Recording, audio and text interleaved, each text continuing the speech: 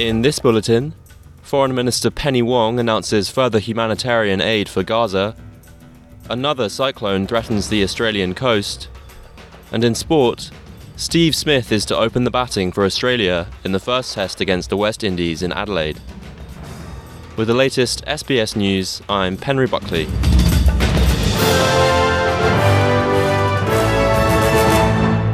Foreign Minister Penny Wong has announced $21.5 million in humanitarian aid for Gaza and its refugee crisis. Australia's Foreign Minister has begun a visit to the Middle East by pledging to almost double humanitarian funding for people in the occupied Palestinian territories and refugees. Ms. Wong has said she is seriously concerned about the worsening conditions in Gaza and that aid will focus on women and children affected by the war between Israel and Hamas. She has called on nations to work together towards peace. We come from different parts of the world. There are some very different perspectives.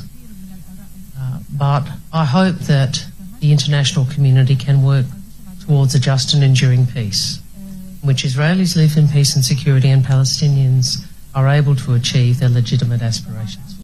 The package means Australia has now pledged around $46 million in humanitarian assistance since October. The US military has carried out a new strike in Yemen against Houthi targets, as the Iran-backed rebel group said it had fired missiles at another commercial vessel in the Red Sea.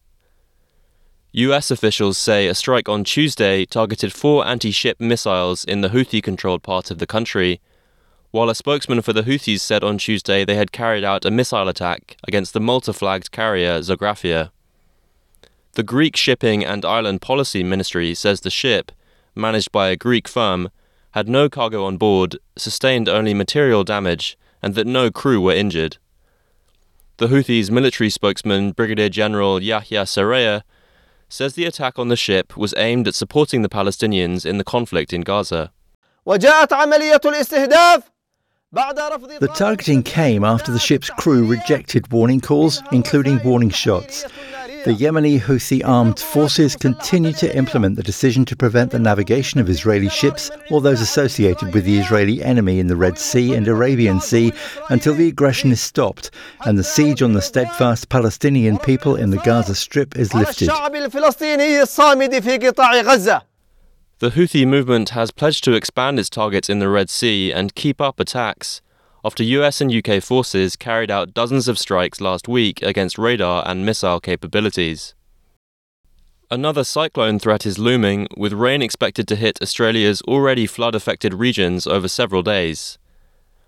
A cyclone warning has been issued for the Cocos Islands, around 4,000 kilometres from Western Australia, with Cyclone Angarek expected to enter Australian waters this week.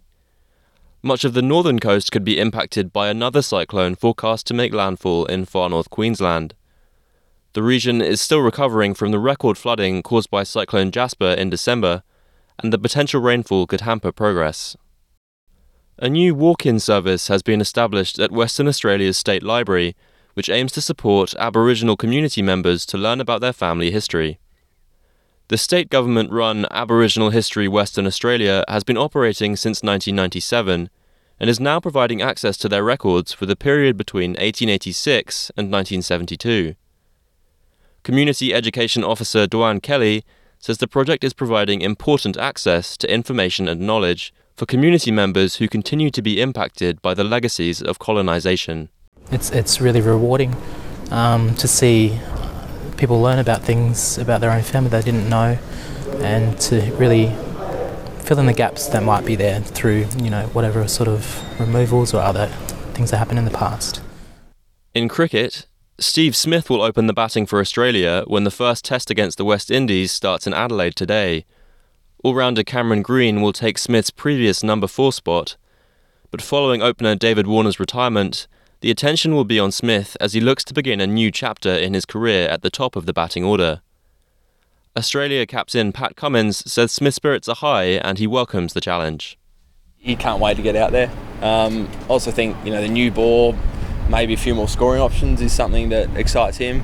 So that made sense. And, getting Greeny into a spot where we think he's set up to succeed, all kind of added up. I'm Penry Buckley. This is SBS News.